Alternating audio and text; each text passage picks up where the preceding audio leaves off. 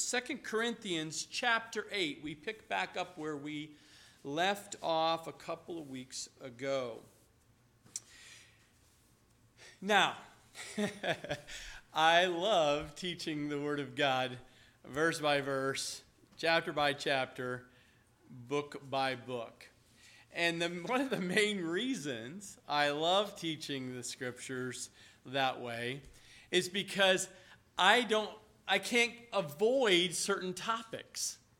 I can't skip over certain subjects.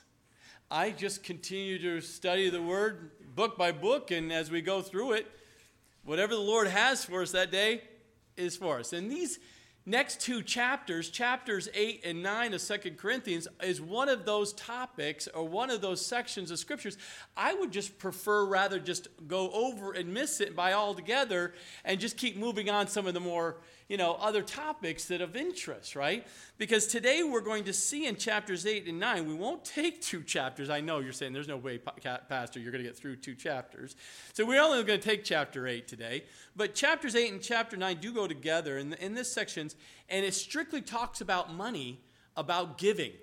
And it's a subject from the very beginning when we started this church and this new work back in 2006, March of 2006.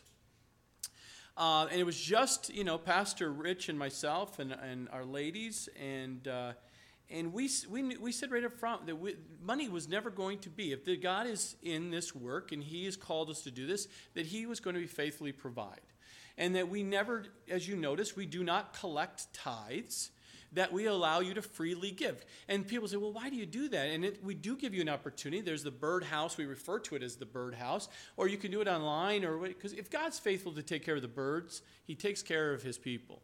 And so we don't collect tithes. Why? Because when you're just 5 of us, when you start off, or just 6, or then 8, and then 10, well, people, we don't want any uncomfortableness when it comes to giving freely to the Lord as the Lord leads you. So it's between you and the Lord. It's a form of worship. That's what He helps us with, dying of self and living for Him. And it's a form of worship, and you give freely to them. So today we're going to go through the first part of God's topic here as Paul teaches the church there in Corinth through this second letter about giving and why that's important. And we'll finish it up, Lord willing, next week in chapter 9, and we'll see some more key principles for you to understand if you haven't had a conversation or a teaching on that subject, because that is what the Lord has for us today. Now, if you remember, Paul, in one of his major ministries of Paul, especially his third ministry journey, was to taking up a special relief offering for the poor Christians in Jerusalem. And so he was collecting that. He's going to take it to Judea. And Paul had been down this path before. God had used him as a vessel, as a vehicle, a purpose to do the work that God needed to do to take care of His church. And we see in Acts chapter 11, verse 27 through 30, where Paul was once used before by God to bring the special offerings, some resources, money to the people so that they could be provided for, because they were starving. They were really hurting financially, but even more practically having money for food.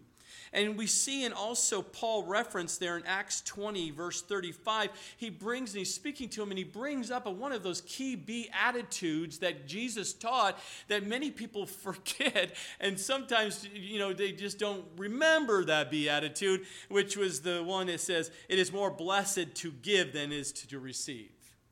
But Paul completely understood that. He knew that the blessing came from giving versus receiving. Now, some of us may have struggled at Christmas time, and we thought it was more blessed to receive than to give, but it really is really satisfying to your soul to be able to give to those in need. And it seems strange that as Christians, that we would need encouragement, that Paul would have to encourage these Christians in Corinth regarding about giving and collecting some money to give to those Jewish believers in Jerusalem some money to help them to survive.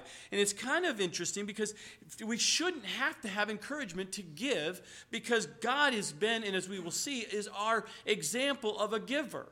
And the fact that by his grace he has given us so much that we should be freely wanting to give to others in need. And when God had given so much to us, it is through of his money that is been given to us in the first place. And it's as we go through this, just keep in mind that everything that you have received monetarily in physical things, remember, these are God's money. This is God's items that he has allowed you and I to have. And it's his things, it's his money, and he can do with whatever he wants to do with that. He just wants to work through you and I as willing vessels to guide where to take that. And as we see this, you'll see it very clearly from Paul as he teaches the grace of giving, because it is a form of grace when you do give. And as we will see that, Paul makes that very clear. And it is a wonderful thing when Christians enter into this grace of giving, when they really believe that giving is more blessed than receiving. The question is how can we tell when we are practicing or living this grace of giving? When do you know that as a Christian? It's so easy to say, I give. But are you grace of giving? Are you giving by grace, or are you just giving it out of another motive or influence or persuasion of another? Paul will give us a number of evidences or key indicators that we can tell if we're truly giving to God by the grace of giving and to others. Now, here at Calvary Chapel, North Country, we do not take offerings. We never take offerings. It's not our money to take. We receive offerings. We receive the tithes and offerings and gifts that God has put on your heart to give. We just receive it and then are obedient to what God has us to do is to distribute that out, to take care of those in the church body and the needs and missionaries and other things that God puts on our heart, to give that money out to provide for. Such is a place like this for us to gather here in a comfortable situation, be able to study and gather together in his name. But we do not take offerings. We receive offerings that God has put in your, and you can freely give that. Now remember, when we give to God, we invest in his kingdom. That's another foundational truth you need to understand. You do not give money to me. You don't give it to an organization. Understand that God has designed the church body so that as you bring those resources that God puts on your heart, you're investing in his kingdom, and because of that, he blesses what you have given. He multiplies what you give. He uses and stirs it to move to do the work that he has for his plan and his purpose. So as long as you keep these things in mind, it's very simple to understand how God sees things when it comes to the topic of giving. Now the outline, I'm going to give you an outline today because I think it's important for these next two teachings to give an outline to reference back later on. We see it requires a surrendered life to the Lord, verses 1 through 7. It requires a surrendered life for you to have the grace of giving. You have to have that transformed life. You must be living for God and have a surrender to life to God and be listening and asking God, what do you want me to do with the resources, this money that you have given me? And it's not for self. 2, requires motivation by grace, verses 8 through 9. Giving is grace, and we were given so much grace, we receive in response for that love to our Lord because of that grace. The third part of the outline is requires faith, verses 10 through 15, trusting in the promises of God. And then finally, we will see verses 16 through 24, it requires faithfulness, by you and I, dedicated, faithful servants of God. And that is what we'll see as Paul outlines this.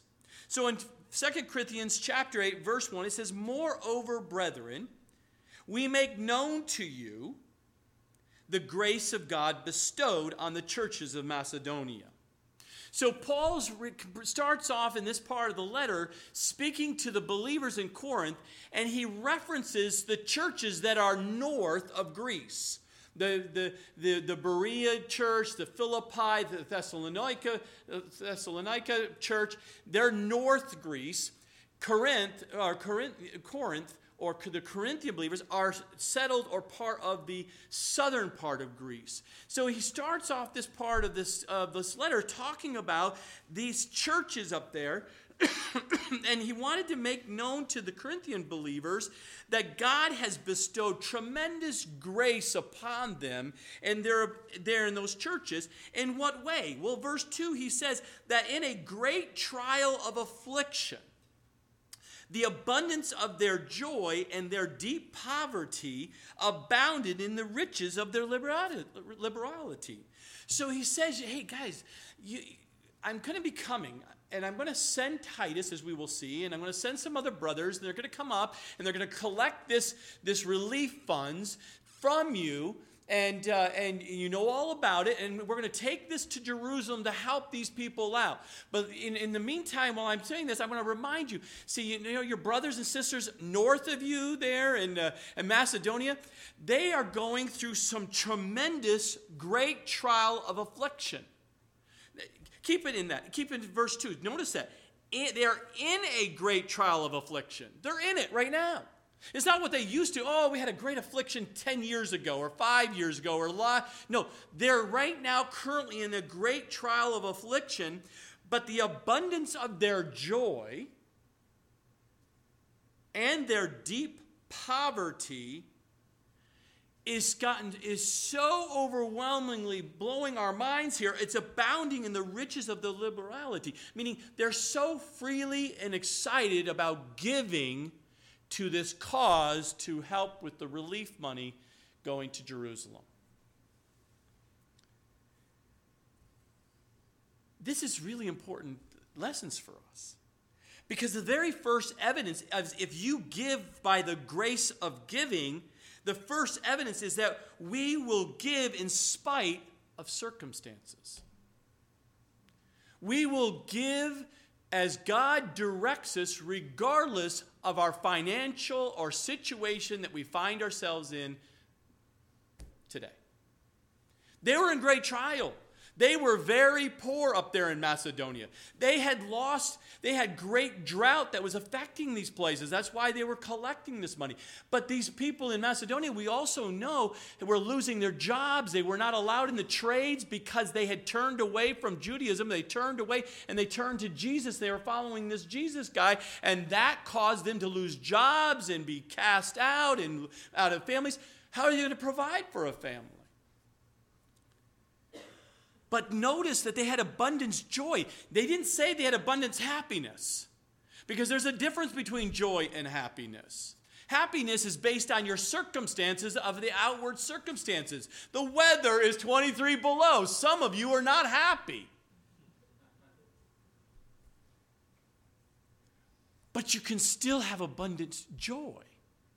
Because joy is not based upon the outward circumstances. It is based upon an inward relationship with Jesus Christ, who is your Savior, and you are going to be brought through. This is temporary light affliction here, this negative 23 degrees today. So you can still have great joy in serving and doing, because you know that God has put on your heart to continue to give to those as God directs. Even though you may not be happy, it doesn't matter what the happiness is. It matters where your joy is based on a relationship, and it's an inward, deep, inward spirit, inward experience of your spirit. It's Him, your spirit yourself inside you. That's what brings joy, not the outward experiences. These were difficult times for them, but Paul made it clear to them, even through the great trial, even with their deep poverty, meaning in the original language, they were begging. They're actually looking and they're struggling. This is deep poverty. Where's the next meal going to come from? How are we going to get this for my family? This wasn't about going out and having a dinner and how can I upgrade my next iPhone. That's not deep poverty. But they were still willing to give because they wanted to serve the kingdom. They wanted to serve their Jewish brethren down in Jerusalem. It was part of that unity. That's why Paul was this was so critical to him, because he was trying to bring the Gentile church and the believers with the Jewish believers. They were trying to unite them. And in one way they were doing that, it's like, okay, you Gentile churches, let's collect some money and give it to our brethren down here in Jerusalem to help them. Because you never know what's going to happen here. We're one church. And then Paul continues, verse 3 says, "For I bear witness that according to their ability, yes, and beyond their ability, they were freely willing." So here they are, they're in a great trial, they're in great poverty, they had very little to their name, but God's put on their hearts to still want to be part of this, to help those, and even worse, obviously something even worse down in Jerusalem. But Paul says, I bear witness. They were giving according to their ability, but not only just their ability, but beyond their ability. They were stretching themselves with this giving. They didn't look for a few coins laying around. They were just a few. I think what's in my pocket here? Oh, some change from leftover. That's a good enough. Yeah, that's a good enough offering. No, they were stretching themselves. They were going beyond their ability, and they were doing it freely, willingly. No one was forcing them to do it. There was no motivational speech given to them to try to convince them to give the money for that purpose. They didn't put on a YouTube or some special Facebook message and said, hey, we're about to lose everything. God is broke and he's going to suffer and we're all going to suffer if we can't get our 52-inch screen TV for the youth ministry. If we don't have it today, it's terrible. Oh, you must be giving. All kinds of gimmicks are going on these days. If you're not on their mailing list, just wait. It's only a matter of time they will. Take this handkerchief. We've prayed for you. We know you're struggling in times. And take this handkerchief as a gift. If you would just return it, a little message back to us saying you received it with a little donation of $25, $50, $100. Go twice, $200. And you'll be double blessed if you would just send it in the mail. Unbelievable things go on in regards to coercing and motivating, and big red displays that says, "Oh, we're just starting this, raising money. Let's watch the thermometer rise up. It's going down right now, people. We got to get it up here." And it should not be. You should freely, willingly give because it's the grace of giving. God is the one moving you by grace to give. And Paul says, I know their ability. Yes, and they went about their ability, but freely willing. But verse 4, imploring us.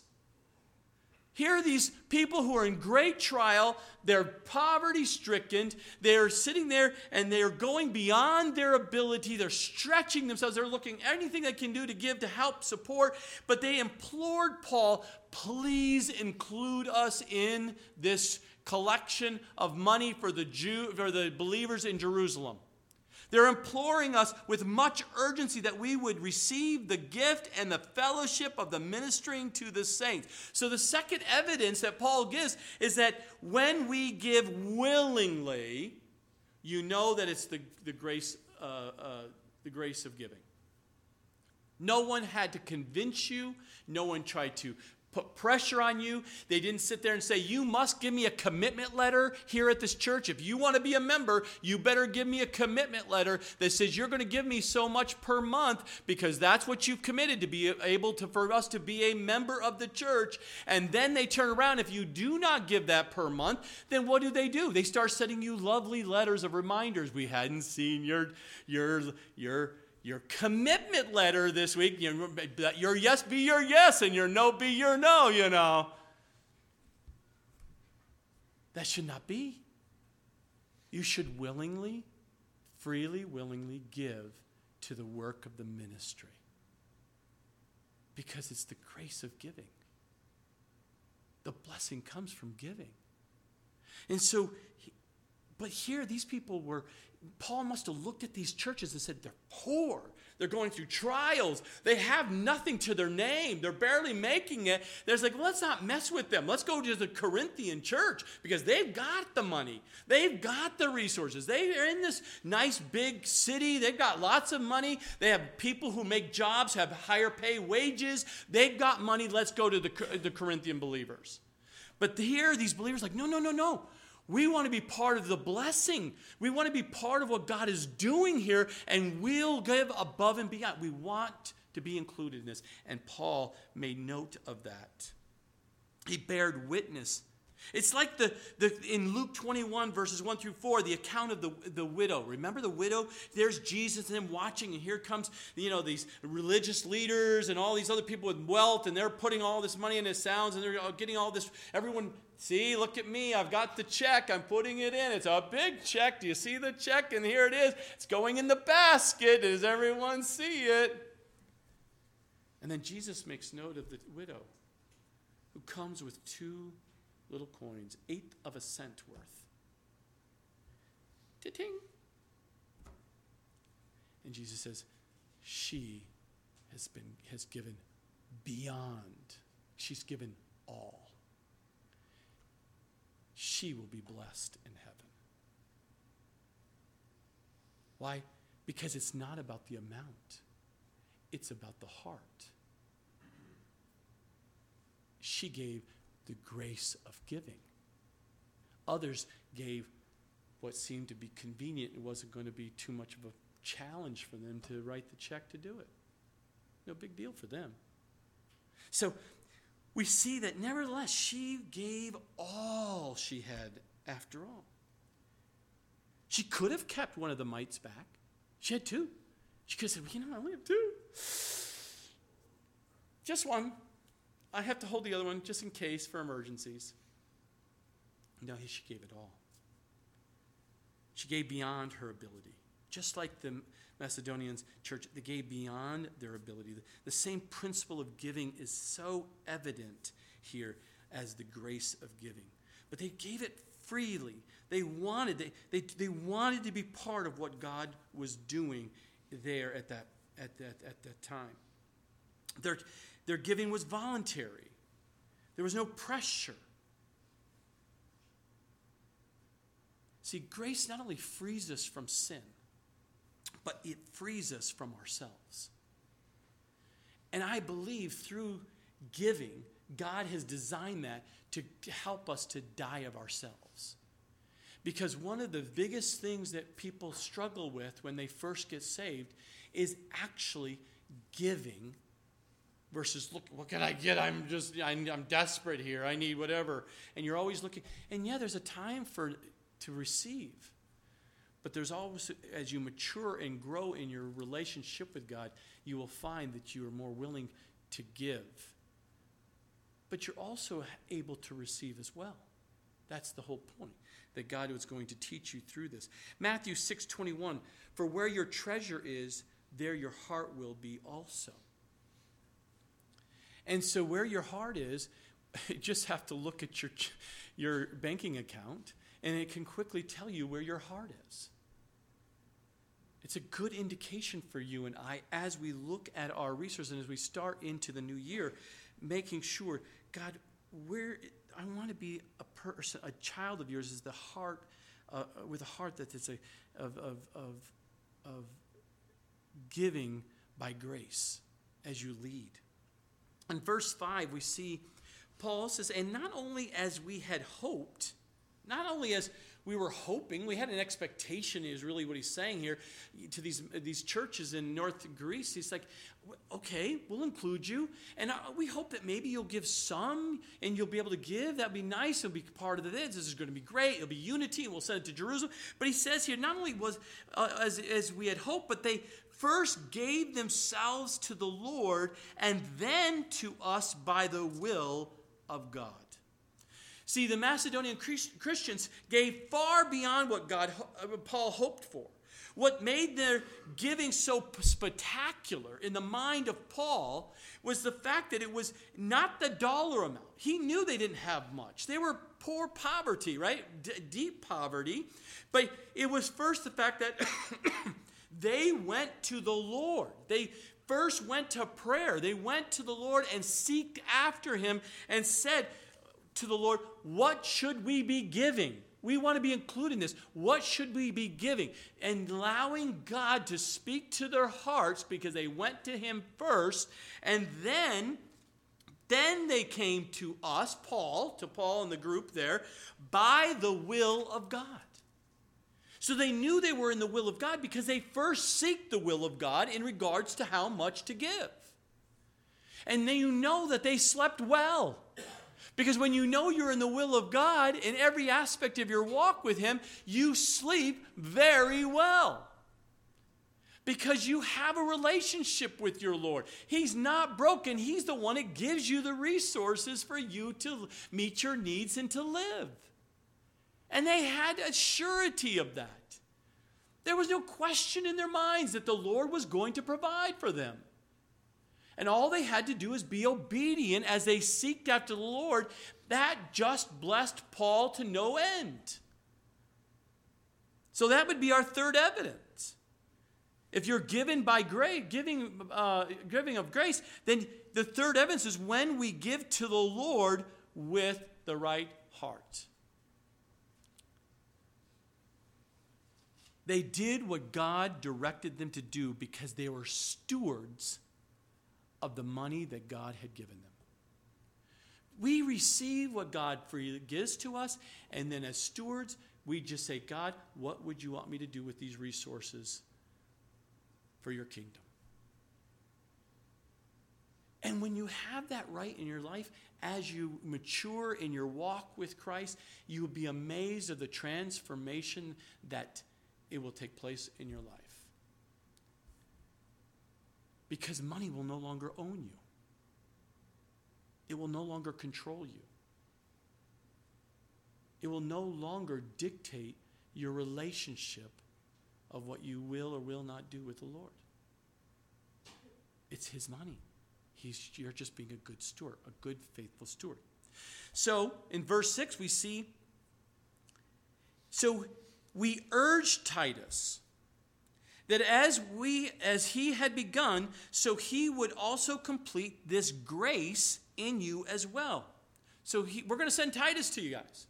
Don't worry, we're going to send Titus. He's going to collect that money because it's going to help you complete this grace of giving. So God is working and orchestrating and using Paul, in this case, their brother Titus, to go collect that.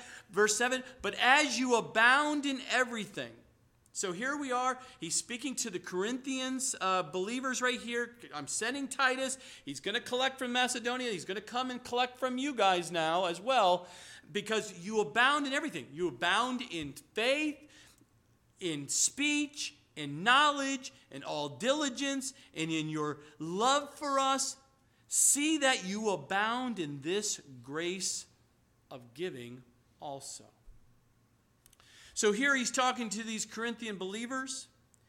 Paul's bearing this letter in trying to encourage them. The fact that God has richly blessed them spiritually. They had the faith in Christ. They had the spreading the gospel and their speech and speaking the truth. Everything was looking great. Everything was going great in that church in many respects. Remember the first letter, he had to correct a lot of things. Remember, there was a lot of sin in the camp. But once that got corrected and they started following the Lord, everything seemed to be going good. But one of the things that they didn't follow through with was the giving of money. They had to complete this grace, and Paul was sending Titus to help them do that.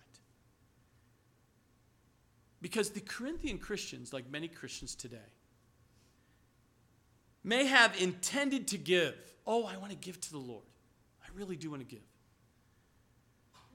I've been thinking about it.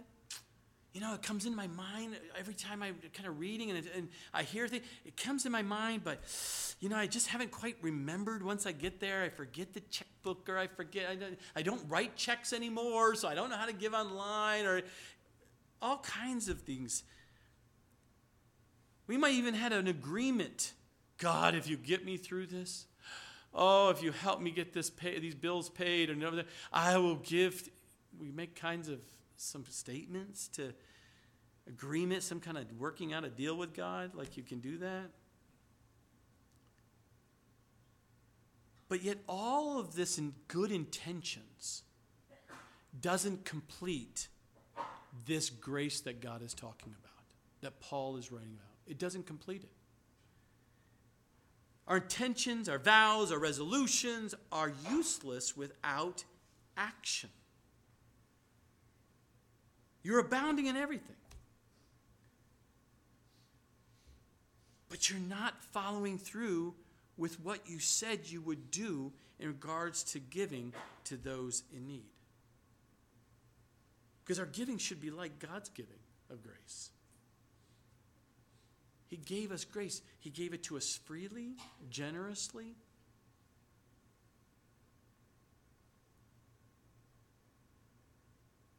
God gave us things, gave us grace, saved us with no strings attached. We are to give freely, but we're to give with no expectations of payment in return. You know, I would give you money for the globe as long as I can put my name on the outside.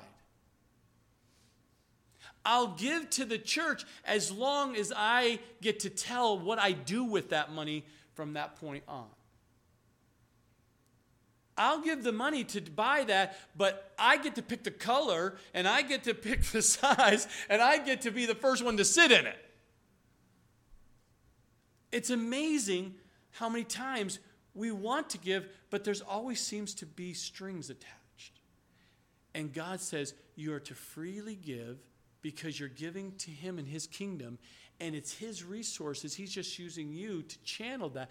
And you are to do that with no expectation at all of any strings attached or something to benefit from that. God does not give to us expecting a payback, because we could never repay God of what He's done for you and I. We can just serve Him and love Him in return of what He graciously has given. In verse 8, I speak not by commandment. So Paul made it very clear right up front, I'm not commanding you to give the money. This letter I'm writing to you is not a commandment, but I am testing the sincerity of your love by the diligence of others.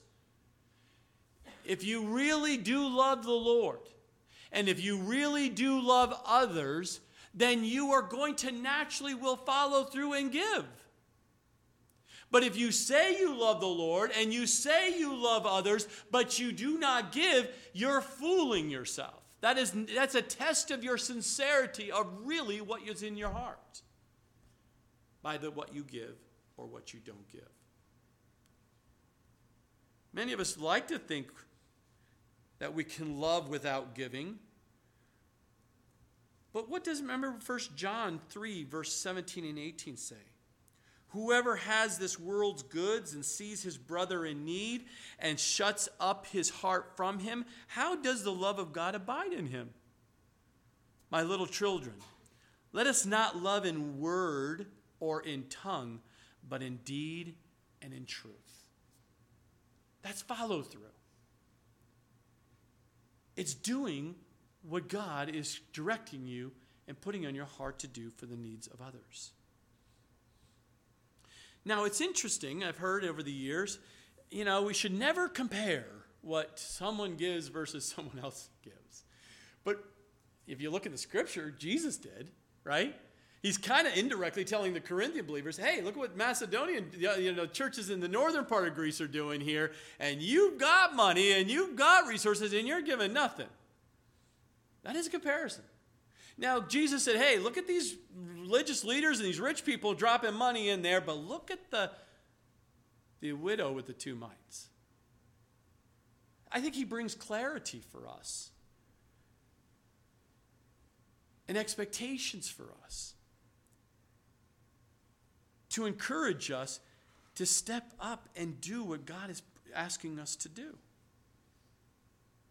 We should never justify our actions of not giving based on our justification that we have spiritual gifts that we're using, and that's how I give to the Lord. I'll give you an example, and I've heard it. Well, Pastor, I don't give any money whatsoever because I serve in the children's ministry, and that's what I give. That's like me saying, I teach you every Sunday, I am free not to give any money that God is, as a tithe. With that, you look at me like, you don't give to the Lord? I mean, just because you're up here teaching? No, that doesn't relieve us of what are the expectations of our Lord. It's a form of worship. We give freely regardless. The money, the tithes, the gifts, the offerings is separate, distinct from how you serve in the body and where you serve. So we have to make sure we understand that just because you're serving physically doesn't mean that God is not putting in your heart to give from a money perspective as well. Verse 9. We see a great example of our Lord in this, the fact that for you know the grace of our Lord Jesus Christ. So Paul uses now a great example, a perfect example for us in regards to giving of grace, that through he, Jesus, was rich, yet for your sakes he became poor, that you through his poverty might become rich. So our fourth evidence that we're giving of grace is that we give as Jesus gave. So if you look at the context of what Paul is saying here, Paul used the word grace in this passage. We know that what Paul means. You know the giving of our Lord Jesus Christ. He was rich. He was in heaven. He had everything, splendor, glory. He's the creator of the universe.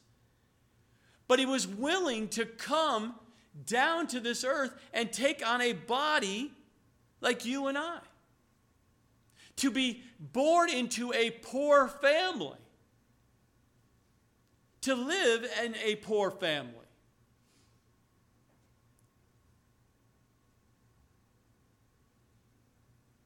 If you really know the scriptures, amazing. He had no place to be born. He had to borrow an animal's trough. And you can go through all through his life. They didn't have money to pay the tax. He had to tell Peter, go down and get a coin from a fish to pay for the taxes. He even referenced it, right, in the scriptures. How foxes have holes and birds of the air have nests, but the Son of Man has nowhere to lay his head, Matthew 8:20.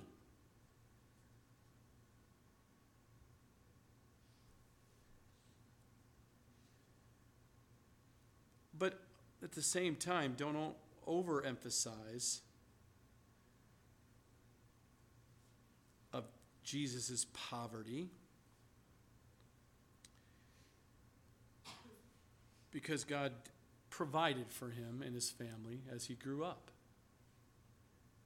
We don't see him begging out in front of the church, beggars. He wasn't that deep poverty like the Macedonian churches were, but he was poor. He was once rich. It doesn't mean he gave up his deity. He took on humanity. But most amazing of all is, why would Jesus accept this simple life of poverty? And it tells us right here in the scripture, just like that, for your sakes, he became poor. He did it for you and I. To make that connection with you and I, to understand, he understands where you're at if you find yourself in poverty. And because of Jesus' poverty, and because of all that he gave up for you and I, so that we can become rich, that we can become children of God and inherit the kingdom of God, that we can become rich. That is amazing grace that God has bestowed upon you and I. In verse 10, and in this I give advice. Remember, he says this is not a commandment. This is just purely advice to you guys there in Corinth. It is to your advantage not only to be doing what you began and were desiring to do a year ago. So Paul is reminding him, I'm just giving you advice. It's for your best interest. It's for your own good. You guys came up with this kind of idea, and you were encouraged a year ago that you wanted to be part of this. This is a great thing. God is moving here. This is awesome. We want to be part of it. Yep. Paul, let us know. We'll bring you some money. We'll send it back as a relief to the Jerusalem. This is great, man. We'd be praying for you. Have a great missionary trip. And a year later, they still hadn't collected the money. They didn't follow through with what they said they would do. Their yes was not their yes. And so Paul was saying, I'm giving you advice. It'd be your advantage to follow through with what you said you would do. But now, verse 11, but now you also must complete the doing of it. That as there was a readiness to desire it, so there also may be a completion out of what you have. So Paul's saying you had a readiness. You were ready to do this. You were ready to collect the money. You were ready to make this all happen, this relief fund. And you had the desire, but you didn't bring it to completion. You didn't do it. Good intentions. You thought about it. You even said, I'll pray about it. And you even encourage others to do it. But you didn't do it. It's to your advantage if you follow through and do it. Verse 12, for if there is first a willing mind, it is accepted according to what one has and not according to what he does not have. So the fifth evidence that we see Paul give is that when we give by faith, we're giving of grace. We have to give by faith. It starts with the mind, a willing mind. I want to give to the work of the ministry. And when the mind starts, it will work to the heart when you are willing to take the step of faith according to what one has. He's not saying you give to what you don't have. You just sit there and say, oh, in my mind, I want to give $1 million. So I'm going to go get a loan from the bank so that I can say that I gave $1 million. No, there's crazy people who do that. There's churches that say, oh, right now, someone who has $1,000, stand up. All right, we have one person who has $2,000, stand up. And they may not even had the $1,000 in their pocket, but they wanted to feel like they were part of it. No, he's not saying that. He says it starts with the mind, but it is accepted according to what one has, not according to what he does not have. See, the devil loves if you will just give a vow.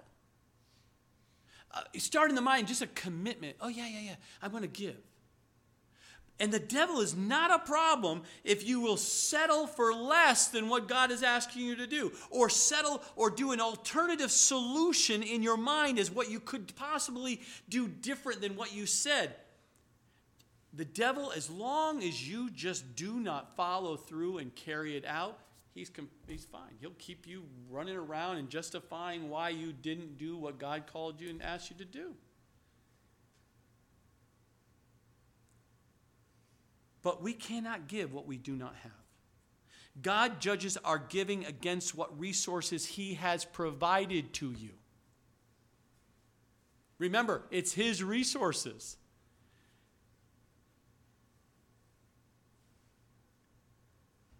However, the issue of what and how we spend what God gives us is relevant to what you have. If you overspend what God has given you, therefore never have anything to give, you can't justify it before God by saying, well, I don't have anything to give. That's how people rationalize. I don't have anything to give. Well, how did you spend the money that God gave you? Well, Pastor, you don't understand. I needed an upgrade. I need to go bigger. I needed to have more. You don't understand my wife and my kids. There's so much pressure here. I have to provide for them all these vacations and all these other bells and whistles. And no, see, it's God's money. And what you do with it matters to him. And so just because you've overspent and wasn't good steward to your money, and you're now broke and you're going penny to penny because you're misspending, doesn't justify why you do not give to the Lord. And I know that's hard. No, that's not easy. This is not a seeker-sensitive moment right here. I know that. But God's mindful of what the resources he gives you and what you do with those resources. Now, so many people get in this conversation with me, and they usually start off the question, Pastor, how much am I supposed to give the church? What's the requirement? Well, if you notice, as we continue, Paul in chapters 8 and 9 never gives exactly the percent. Well, what about the 10th? We're supposed to give 10%. And that's required. Well, you're right. Our example, our pattern that God has given us through the Old Testament and referenced in the New Testament is a 10th. But he doesn't in the New Testament tell us it has to be just the 10th. It could be more. For some of us, it's supposed to be more than 10%. But some who cannot even afford 10% to give to the Lord may only be able to afford 5%. But it's not prescriptive. It's because you first seek the Lord and ask him what it is you want me to give. That's what it is. It's a heart issue, not the amount issue. But many times people ask that question because they really have a self-interest. Well, I don't think, we're not under the law, so we're not to give the 10th. That's under the law. No, you don't know your scripture. A 10th, the demonstration, the pattern given to us was in Genesis 14, prior to the law. So the 10th, when Abram gave to Melchizedek, was prior to the law. So you can't use that excuse. But even if it is in the law, remember, all things fall under the I love God and I love others, right? So the question is, how are you loving God in your giving, and how are you loving others in giving? There's nowhere in the between. How am I loving myself by giving to myself? If you follow the scriptures, you can't move from that. But we'll get into more of that. But we do know, when we studied in 1 Corinthians chapter 16, verses 1 through 4, we do know that Paul taught very clearly and with clarity the principles of that we are to give regularly. It's to be give by a plan. There's a plan. There's not this walking in, I don't know what to give, but there's a plan. And there's always proportional. That means there is a percentage. There's something proportional to what God has given you. And it is private. We go back in chapter 16, verses 1 through 4 to see that. And then next week in chapter 9, we're going to see that we're supposed to give generously, freely given, and cheerful.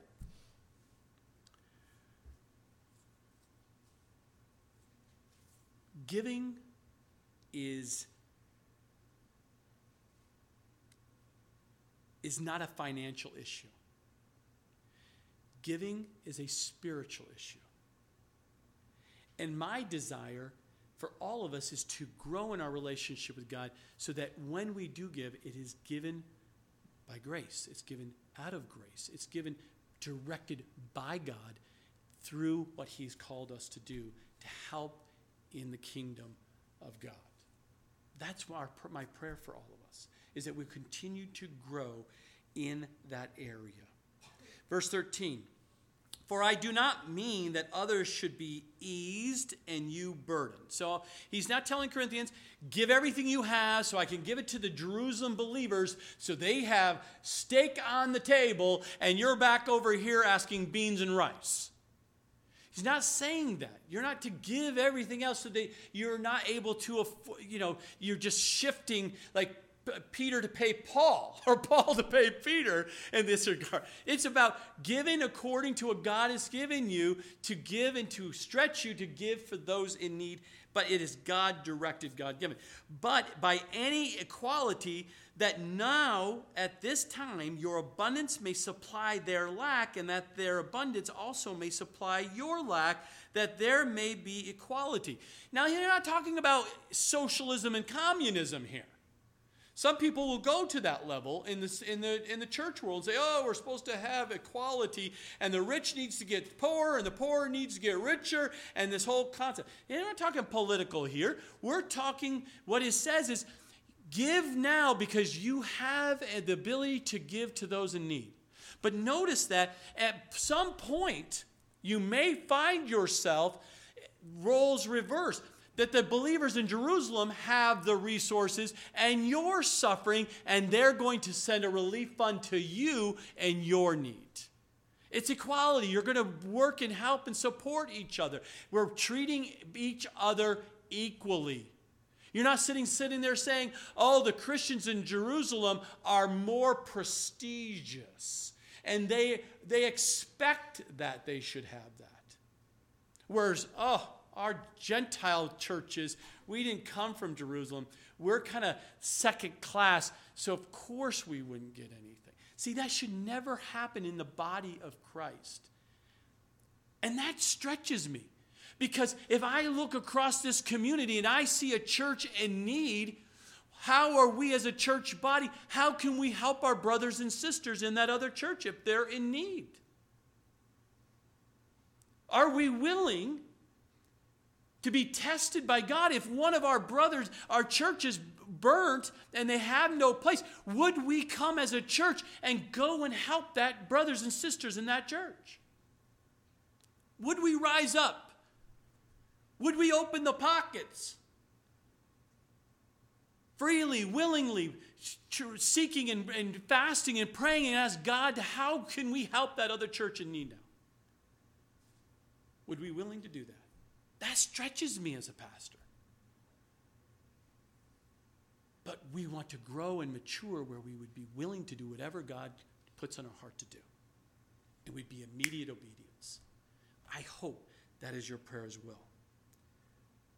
But we are looking for God to do a work.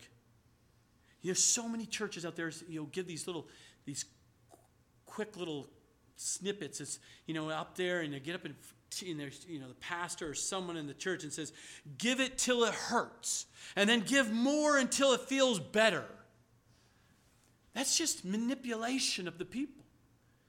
That's just flocking the people to get them to do it. I even heard of where, please everyone stand and everyone reach in and into your purse, in your pocket, pull out your wallet, your purse. Now hand it to the person behind you. And then now the person you got that person wallet from, you give like you always wanted to give.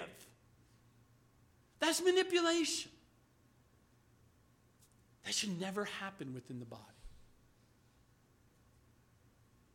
You should freely, willingly, lovingly give as the Lord directs. Verse 15, as it is written. Paul now uses an example here in Exodus chapter 16, verse 18. He says, he who gathered much had nothing left over, and he who gathered little had no lack. So he brings it back to God's promise of provision. Here they are, they're in the wilderness. They had nothing. They're in the desert. And God faithfully provided manna every morning, except for what? One day, right? That day, that Saturday, that end of the week, they had to gather for 2 days. But each day they had to get out of their tents. There was manna. They were able to collect that manna. That manna provided for them for that day. And some of them, you know the story, did what? Oh, maybe we won't have manna tomorrow. Let's collect enough for the next week. And what happened to the manna? Worms, molded, nasty, couldn't eat it. God says, trust me when I say I'm going to provide for you.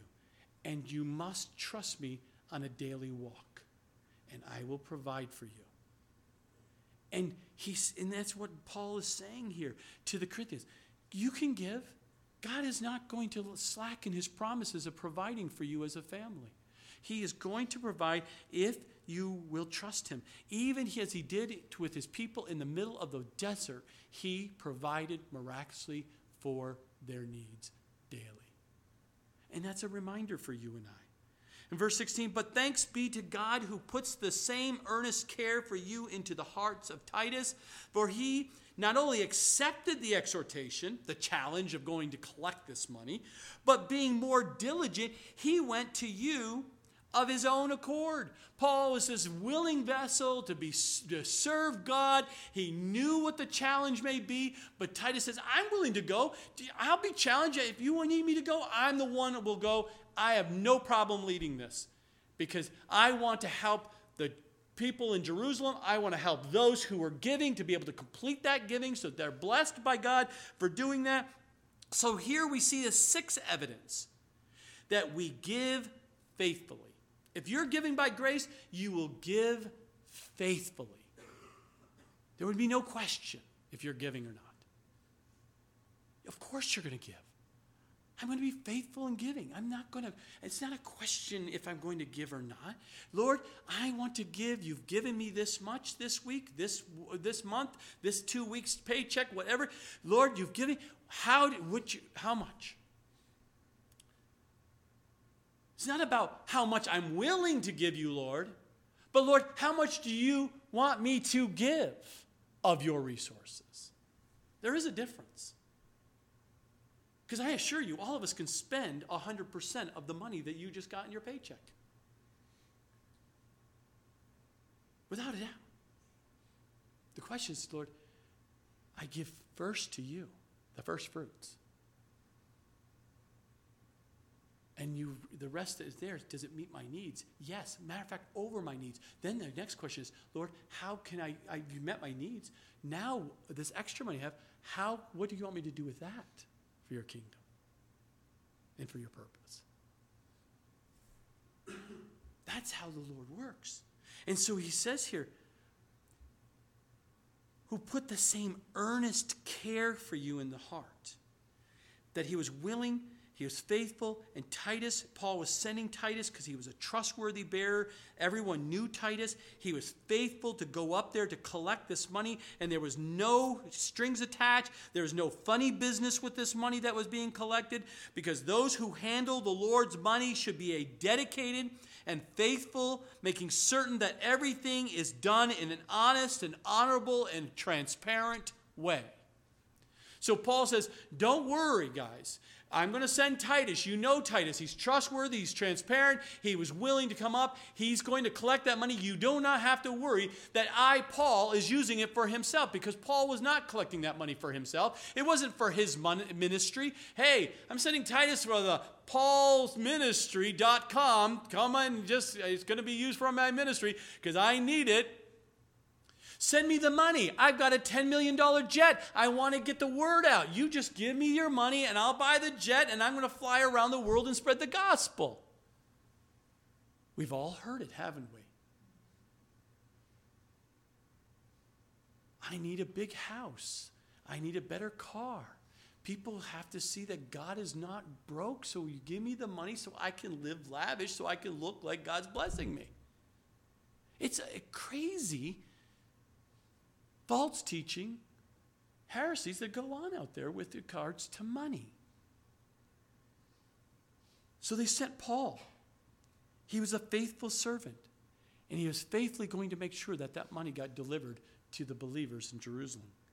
And in verse 18, and we have sent with him the brother whose praise is in the gospel throughout all the churches. And not only that, but who was also chosen by the churches to travel with us with this gift, which is administered by us to the glory of the Lord himself and to show your ready mind. Here he says, Paul says, don't worry about the money. I'm sending Titus, a faithful man. You selected another brother. We don't know who that brother is. Now, of course, Bible commentators go crazy in guessing who this brother is. But the scripture doesn't tell us who that brother is, so we don't know who it is. It could be Luke, right? He was across all these churches. He was very faithful. Everyone knew him. Could have been that. Could have been Apollos. He served with Paul. He was out there.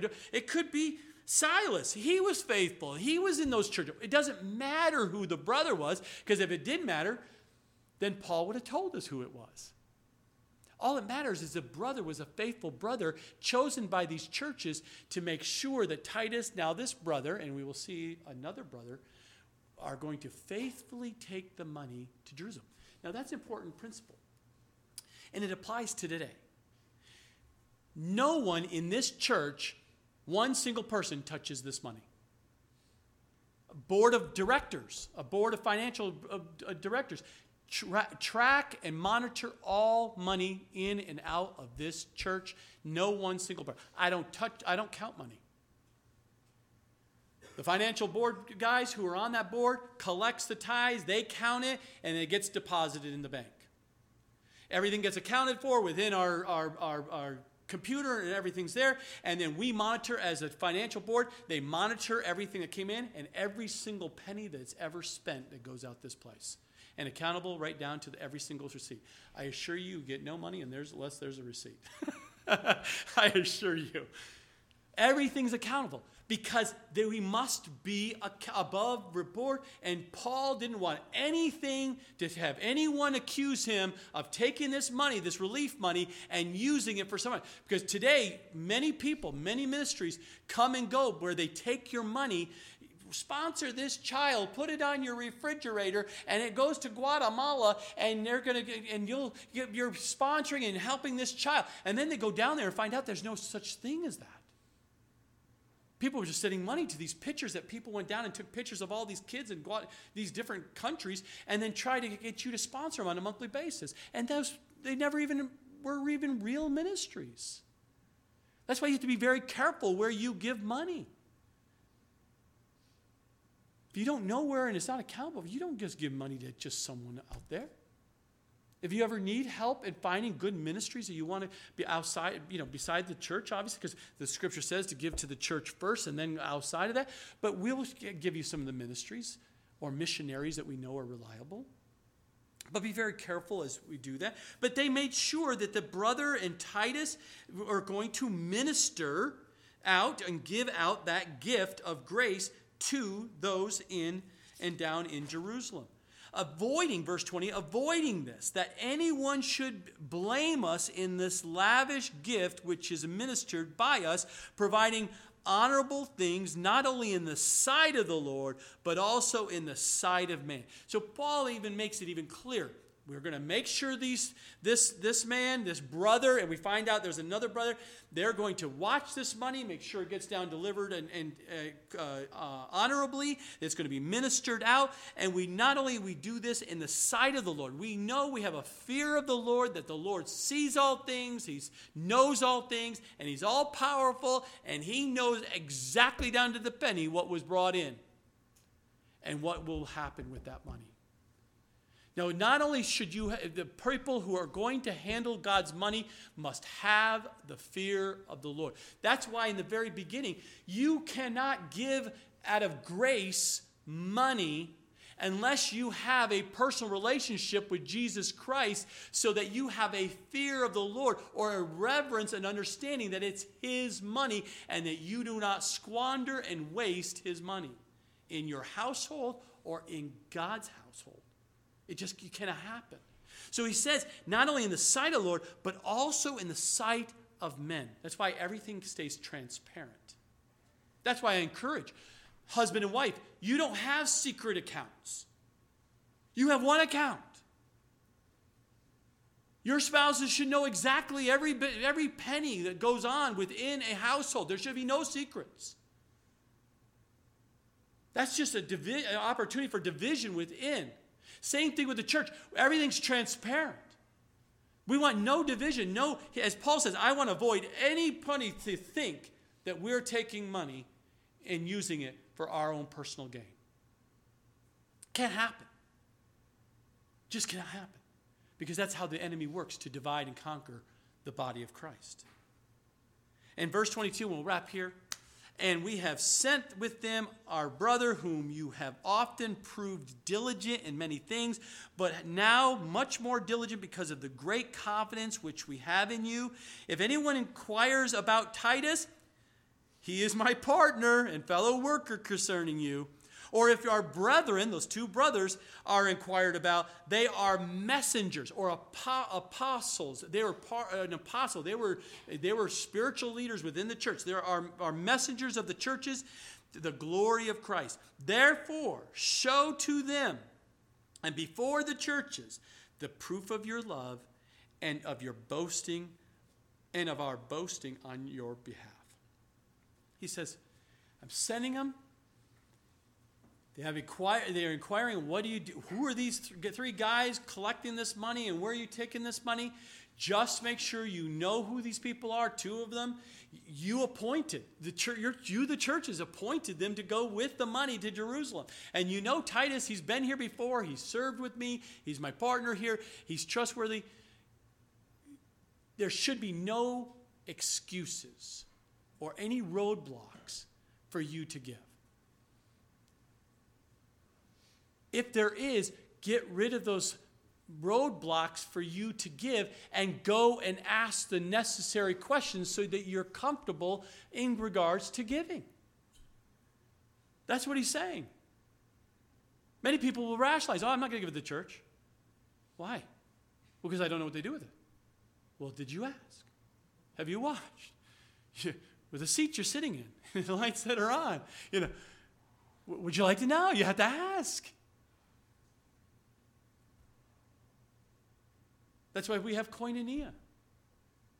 We talk about those kinds of things. If you show, you would know these kinds of little details. But as Paul says,